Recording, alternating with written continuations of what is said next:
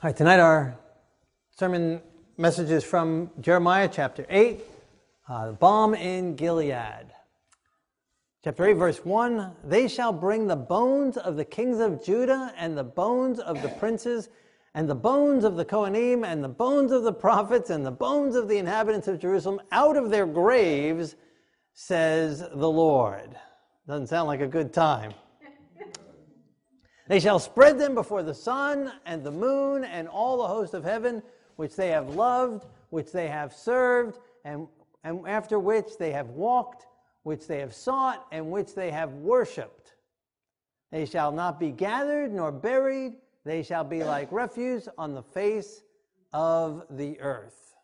Jeremiah's predictions were heavy, and they came to pass. And others will come to pass, and all that happened to Jerusalem foreshadows last day events.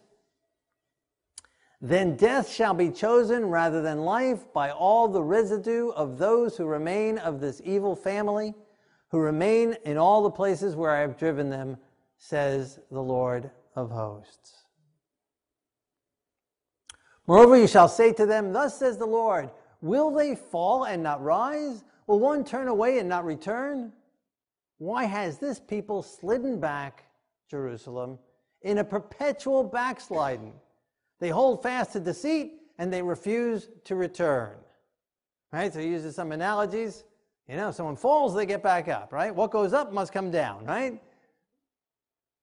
Someone goes one way, they come back home, right? They go to town, they come back home, right? They go to work, they come back, right? So it's just kind of the natural realm of things, right? The rain comes down, goes through its process, and it goes back up, and then it comes back down again, right? And everything has a cyclical system to it. But why, God asks, do my people not return to me? They've backslidden, I've warned them, I've sent them prophets, rising up early and sending them. Why haven't they returned, is his question. Warning signs, circumstances, disasters, blessings, and why have they not returned? "I listened and heard, but they did not speak aright. No man repented of his wickedness, saying, what have I done? Everyone turned to his own course as the horse rushes into battle." Right? Arrogant. What have I done? What have I done wrong? I didn't do anything. Refuse to repent, refuse to turn from our wickedness, refuse to acknowledge it.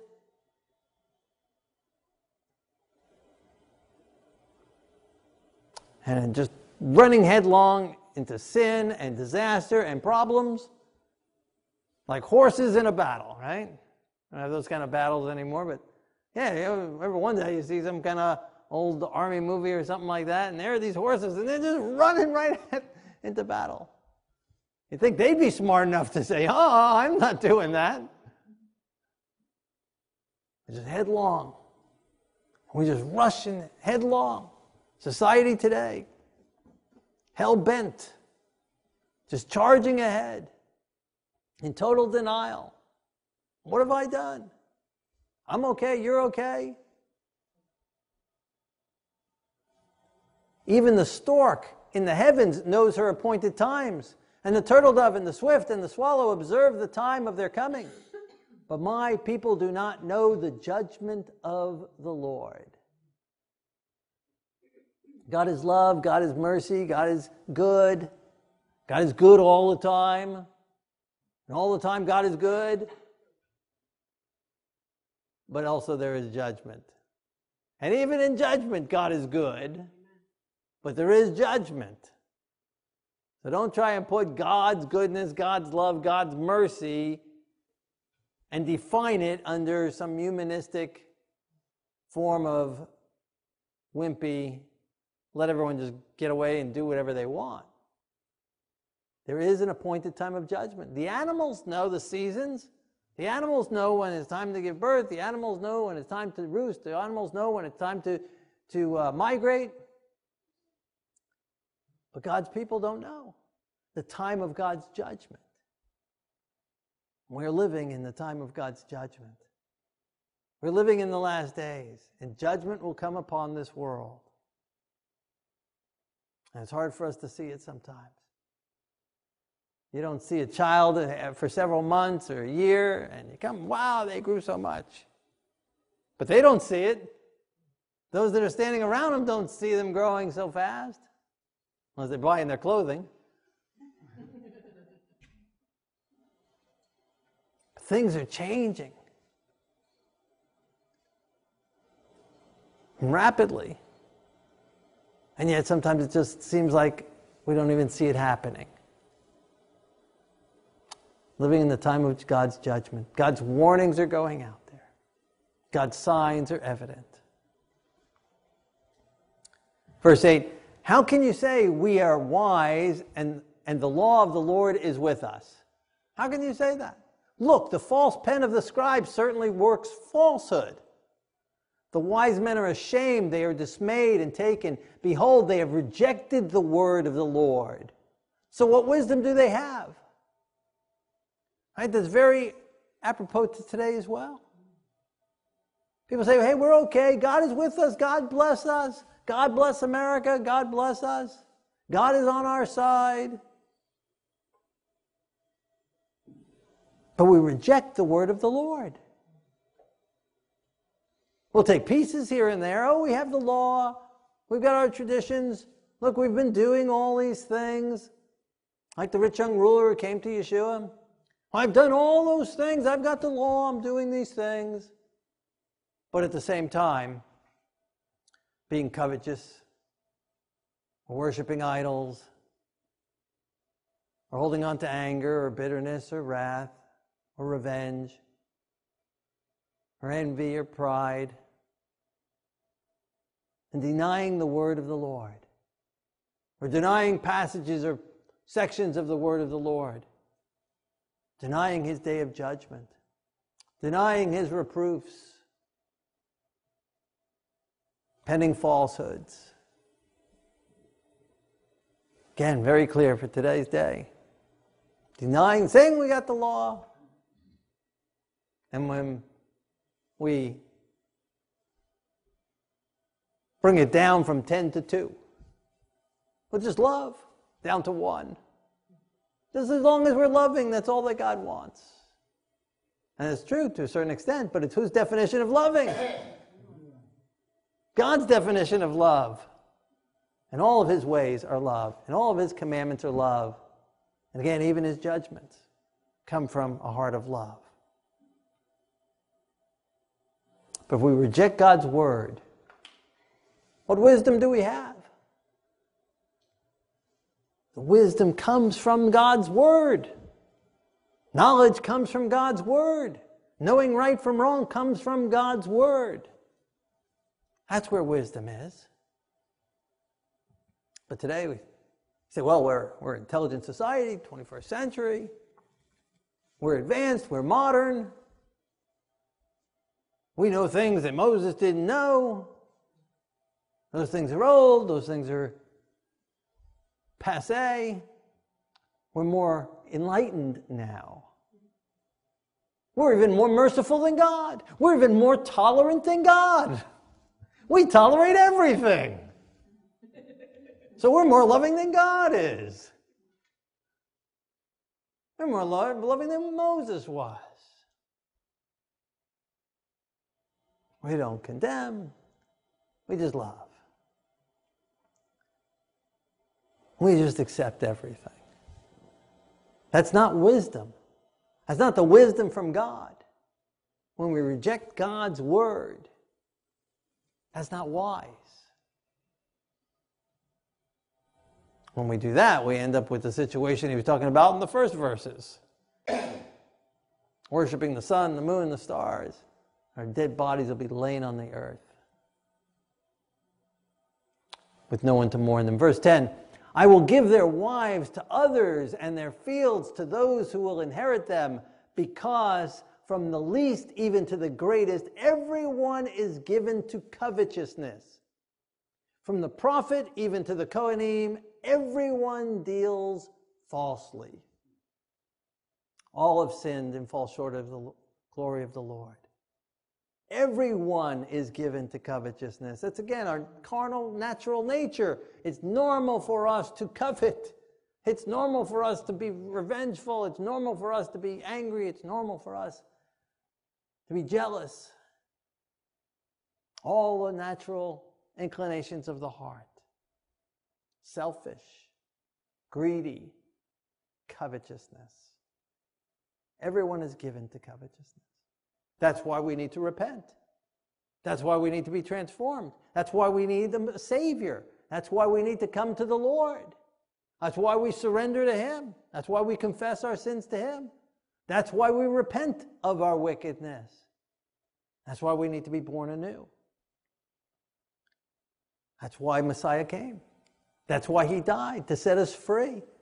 Taking our covetousness, taking our wickedness, taking our false lies and our false actions and our false faces and our denials and self-denials. He came to take all of that away from us and to give us new hearts. Our perverted thoughts, the lust of the flesh, and the lust of the eye, and the pride of life. He came and took it into Himself. He became sin for us, who knew no sin, that we might become the righteousness of God in Him. Powerful. Trades places with us. He becomes us. He becomes sin. And we become righteous. That's amazing. And a wonderful offer. A wonderful trade. You can't get dividends like that anywhere else. Nothing on the market like that. No one else will make a trade like that for you. That's what God has done for us. For they have healed the hurt of the daughter of my people slightly, saying, peace, peace, when there is no peace. Very interesting. Jeremiah says the same exact verse, and the next verse, almost word for word, in chapter 6. And Jeremiah repeated it, so I think it's worth repeating. And again, very clear for today. Peace, peace. Everything's okay. You're okay. I'm okay. Let's just be tolerant. Let's just love. Let's just be peaceable. You be nice. I'll be nice. Everything's peaceful. World peace. Peace, peace. But there's no peace. When the angels sang, peace on earth, goodwill till men, they weren't talking about an external peace. Messiah came to give us internal peace and eternal peace. Not a false peace, not a made-up peace. That's the problem with tolerance. Tolerance really is weak. Tolerance means I put up with you. I tolerate you. I don't like you, but I tolerate you. I got to work at this job, and so I got to work with these other people, and so, I tolerate them so I can work my 40 hours and go home with a paycheck. See, tolerate the boss because he's the boss. Tolerate it because you have to. Just put up with it. God takes us beyond tolerance to love. True peace. Not some false peace. Not some man-made peace. The whole 60s movement, peace, peace. Peace without God, they tried. We tried. Peace. Without God, there is no peace.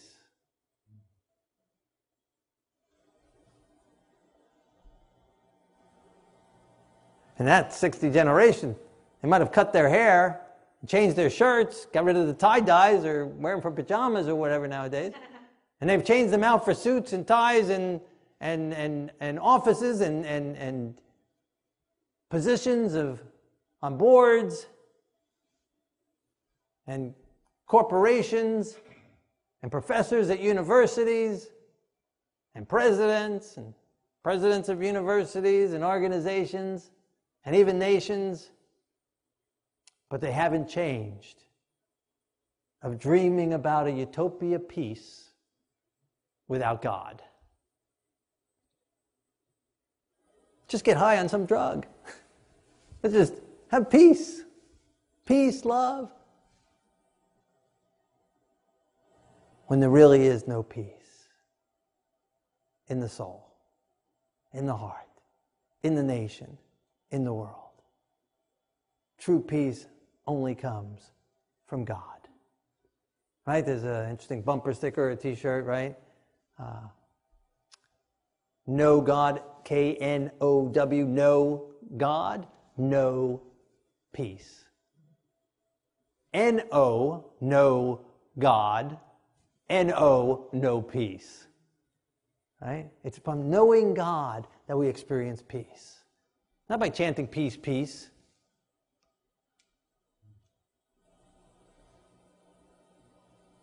But when there's no God, there is no peace. Neither internally nor externally. Were they ashamed when they had committed abominations? No. No guilt. No shame. No remorse. They were not at all ashamed, nor did they know how to blush. Therefore they shall fall among those who fall. In the time of their punishment they shall be cast down, says the Lord. Oh, they can proclaim peace all they want. They can deny their guilt. They can deny their rebellion against God. We can deny the sins in our hearts. We can deny the sins on our record, but we cannot fool God. Judgment day will come, and the punishment will come.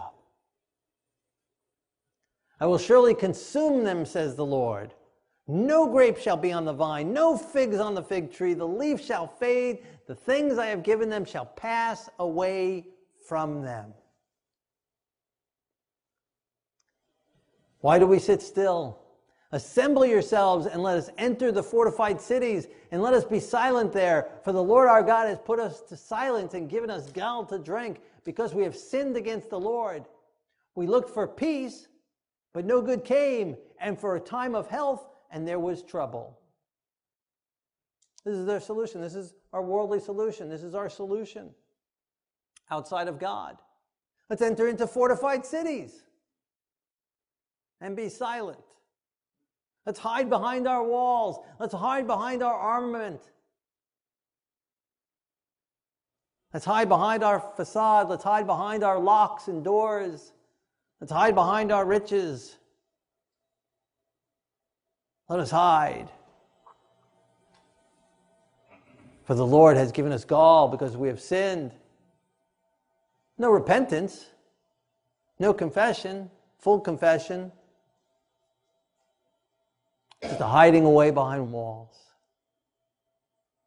Looking for peace. Again, a false peace. No good comes from a false peace. It only comes through confession and repentance and accepting of the Messiah's death in our place. And a giving over the sins and the sinful nature and the sinful desires over to Him. And accepting His grace, accepting His power, accepting His Spirit to come and live inside us, to give us internal peace, which gives us a godly, righteous walk with Him.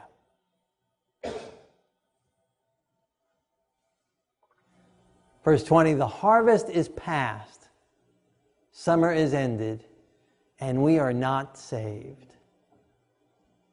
Some of the saddest words in all of Scripture. Hiding in their cities, crying out peace, peace, looking for some kind of man-made peace. Playing our games, going through our routines, watching our movies, looking for leisure, looking for retirement, looking for the American dream, some kind of a peace, man-made peace, while denying the Word of God and refusing to repent, refusal to acknowledge our sins. And then a time will come where those that reject God's grace will cry out, it's too late. The harvest is past, the summer is ended, and we're not saved. The gate is closed. Judgment has been sealed. The ultimate Yom Kippur has taken place. He that is just will be just still, and he that is unjust will be unjust still. The door of mercy has been shut. And in the context of Jeremiah's day, Babylon comes, siege takes place, and the siege continues on. Not able to go and harvest the field, stuck in the city or behind the walls, refusing to listen to Jeremiah's warnings. And the seed time comes and goes, and harvest time comes and goes, and no food is built up. The summer is ended, and we are not saved. And the root there of saved is Yeshua, who came to save us. And we are only not saved if we reject Him, deny Him, resist His love, resist His harvest, resist His bounty, resist His peace. The multitudes of the world will cry out, rocks and hills fall on us. We had our chance, and we resisted it. May we make sure that we give them the chance. May we make sure that we give everyone the opportunity to hear, and not only hear, but see God's love lived out and demonstrated. And when we do, and they have the opportunity, and the time passed, they will cry out, we had our chance, and we rejected it, and we're not saved. Not repentant, but just an acknowledgement. Like Judas throwing down the pieces of the silver, I have betrayed innocent blood, not in repentance, but in acknowledgement of what he did.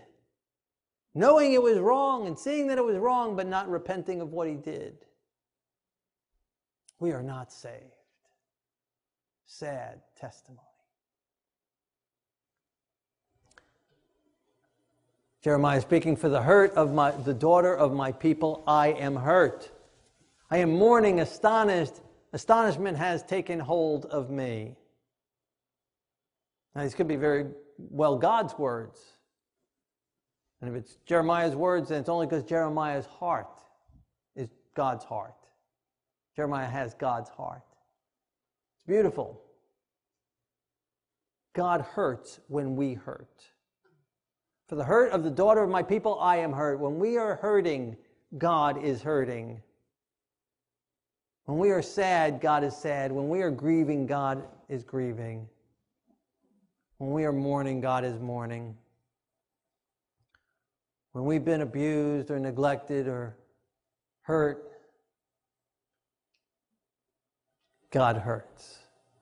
We're never alone in our pain, nor in our joy. No tear goes by that God does not cry with us. No smile takes place without God smiling with us.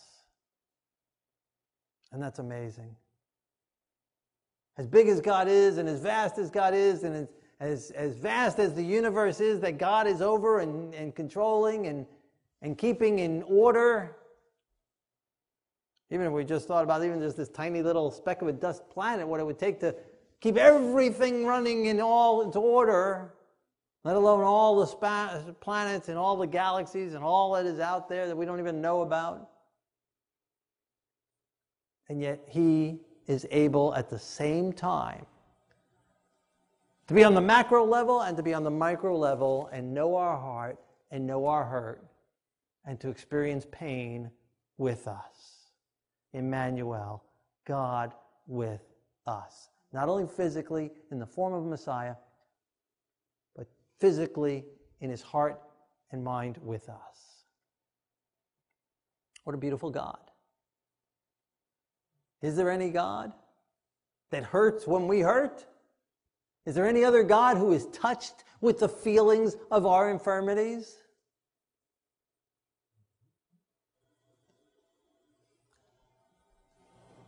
Is there any other God that has a direct connection to our nerves and our feelings,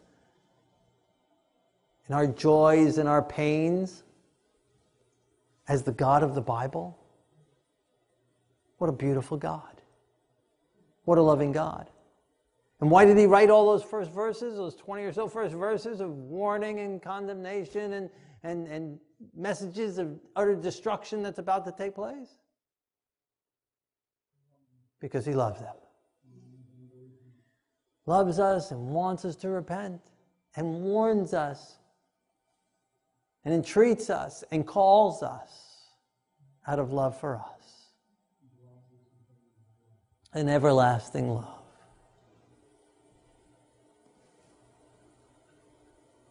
And again, whether Jeremiah or God, mourning and astonishment takes hold.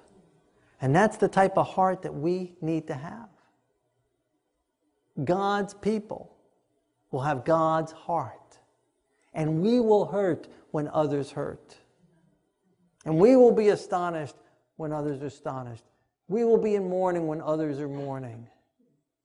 We will not rejoice in their destruction. We will not rejoice in them losing their job. We will not rejoice in them having negative things happen in their life. Even our enemies.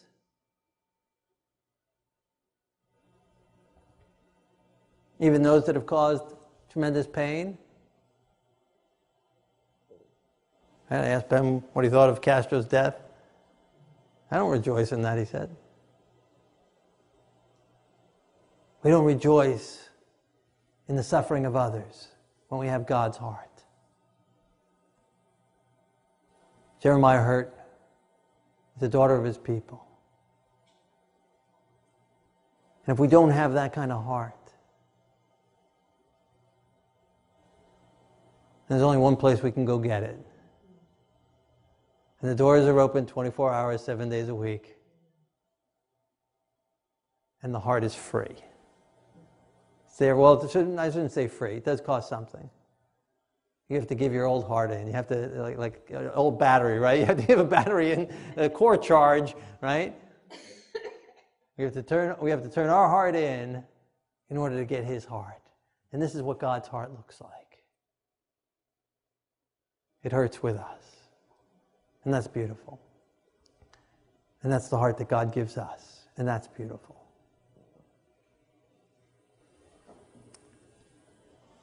Then he cries out, is there no balm in Gilead? Is there no physician there? Why then is there no recovery for the health of the daughter of my people? Gilead, just east of Jordan, was known for growing, they're not sure what type of plant it was, make balm out of it for healing and salve for healing. Going all the way back, this is Jeremiah's day, you go back over 1,000 years to Joseph's day. And when Joseph is in the pit, and his brother's plotting how to kill him, to get rid of him, some Ishmaelites come by from Gilead with balm.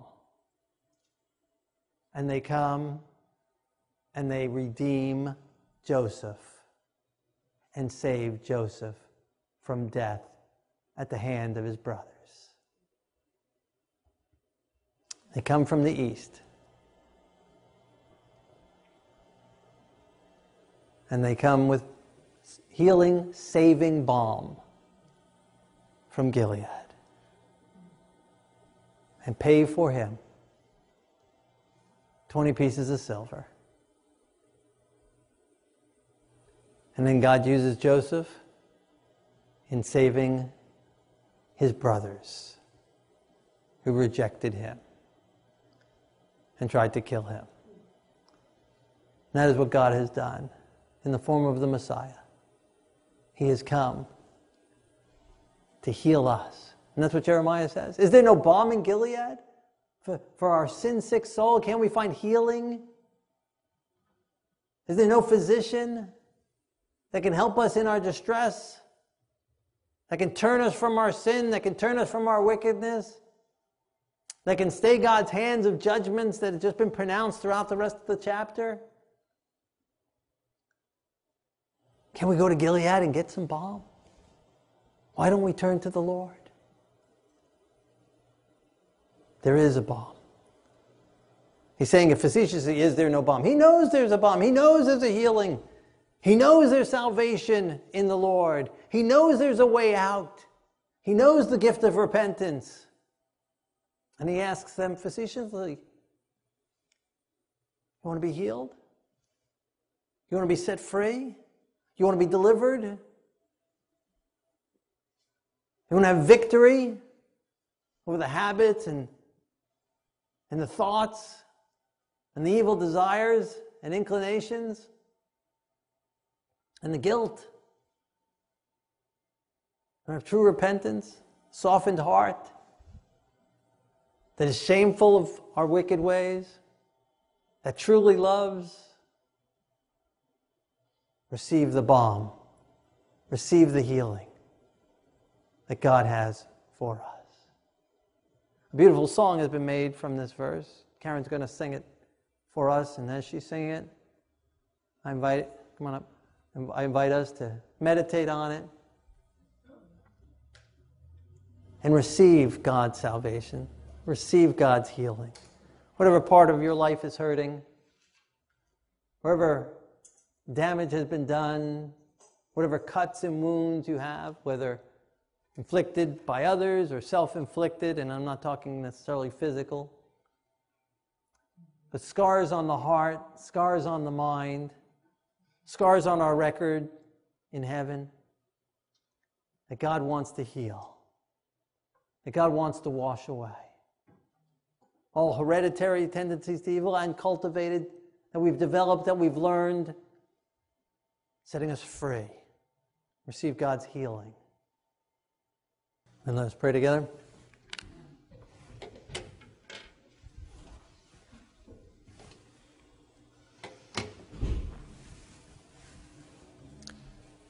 Our Lord and our God, King of the universe, we are thankful that you have provided the healing balm for us. We are thankful that you've provided your Son. We're thankful that you've provided salvation for us. Thankful that you've provided deliverance for us. So Lord, draw us close to your side. Forgive us for our sins. Forgive us for our resistance, for finding our own ways to have peace, to hiding in our fortified walls, for resisting your conviction, for rejoicing in the sorrow of others. Thank you for your forgiveness. Thank you for healing our wounds, healing our anger and bitterness and hurts and pains. Thank you for hurting with us. Thank you for comforting us. Thank you for being close to us and never leaving us. Thank you for forgiving us and washing us clean. Thank you for giving us your heart. Live in us and out of us for your honor and for your glory. In Yeshua's holy name, amen.